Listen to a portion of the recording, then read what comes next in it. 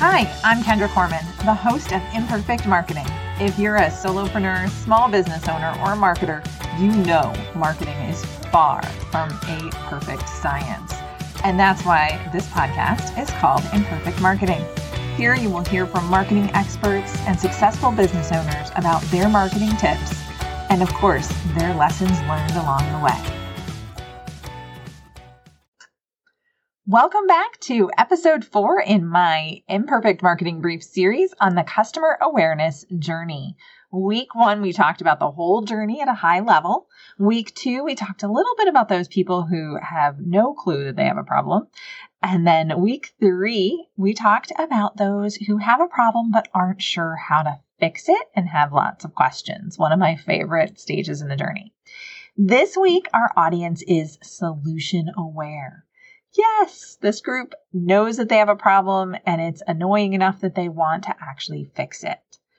This group is looking for solutions. Now, we're not at the pick me stage yet.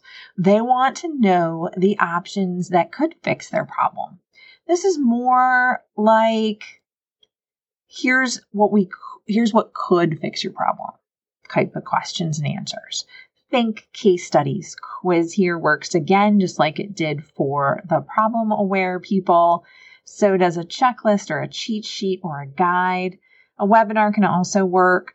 But what it comes down to is the content that you put in it and thinking really about where they are in the process and what information that they need. Because these people, they're investigating. They don't know enough to make a decision yet. They don't even know potentially that your product exists. So how can you help them along the way? Well, it's great if you grab them when they were problem aware because you just moved them here, right? From problem aware to solution aware. Now to get them to product aware afterwards, right? So if you didn't grab them at the last stage, no problem, right? You can still nurture them here.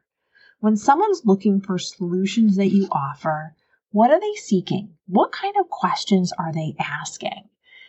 Just to use as an example in my business, someone looking for my marketing consulting services might be looking for a marketing assistant or how to outsource marketing or how to find marketing people. I'm using air quotes with the people.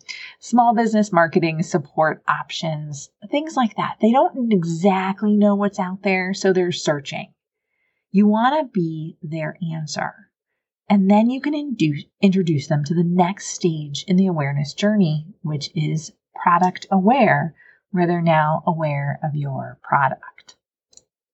The biggest thing here is to make sure that you are offering proof that your offer can solve their problem, because that's what they're looking for right now, a solution that works. Thanks again for tuning in to this week's Imperfect Marketing Brief. I hope this helps you as you look to fill your pipeline. Thanks for tuning in to another episode of Imperfect Marketing. Be sure to subscribe and visit kendracorman.com/imperfectmarketing to view the show notes of all my podcast episodes. See you next week, same time, same place.